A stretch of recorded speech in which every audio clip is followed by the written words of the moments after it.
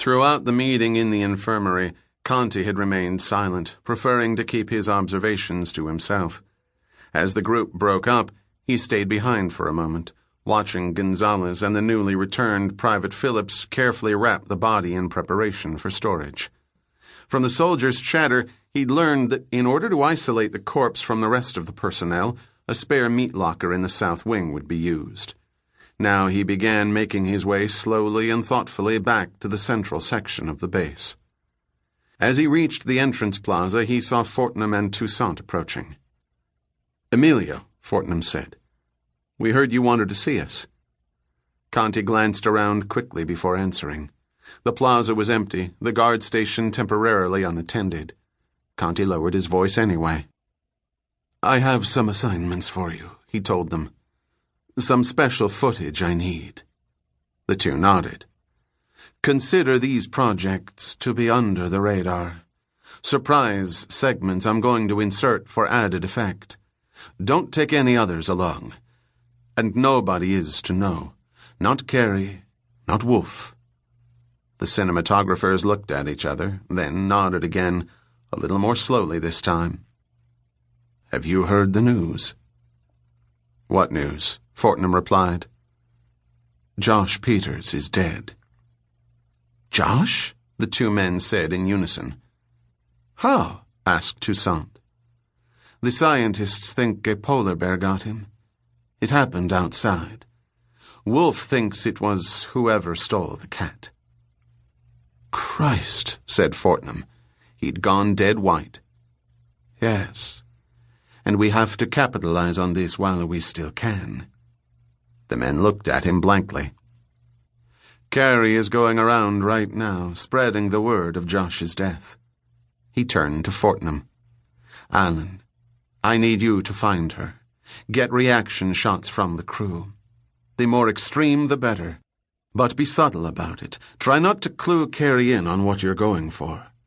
If you don't get the reactions you want, wait until Carrie is left and then embellish on her descriptions while the camera's running. I want to see naked fear. Hysterical tears would be even better." A puzzled look had spread over Fortnum's pallid features. "This is our own crew you're talking about filming, right?" "Of course. They're the only ones around who don't know about Peters yet." Conti waved an impatient hand. "You need to hurry up. Carrie's out there already, playing Johnny Appleseed with news of the killing." Fortnum opened his mouth as if to raise another objection. Then he closed it instead and, with one last curious look at Conti, walked off in the direction of the crew's quarters. Conti watched him go. When the DP was out of sight, he turned toward Toussaint. "I have an even more important job for you. The body is currently being held in the infirmary. It's in the south wing. I'll sketch out a map for you.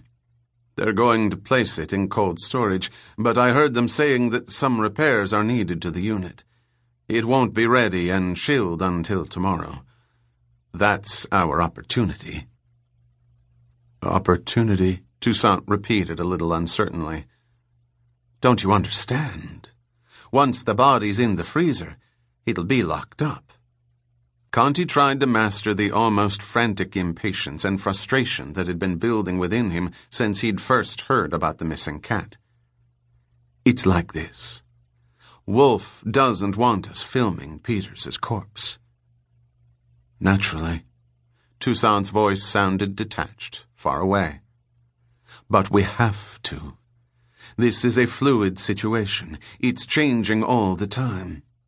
The documentary has to change with it."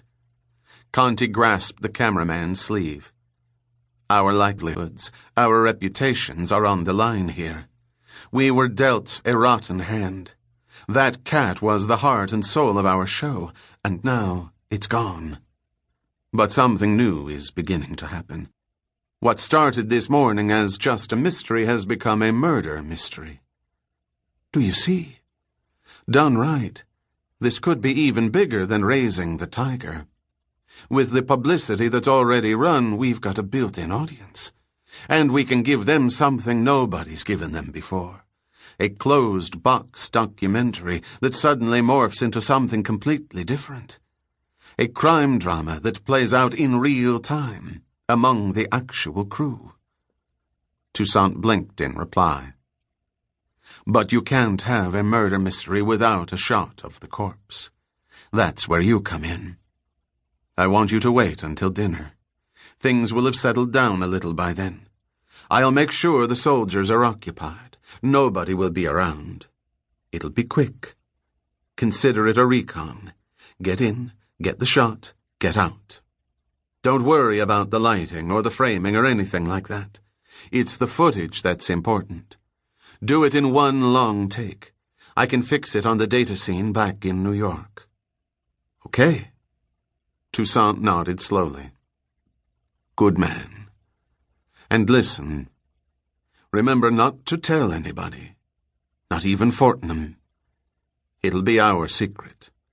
Until the final cut, and the applause of the network execs. Understood?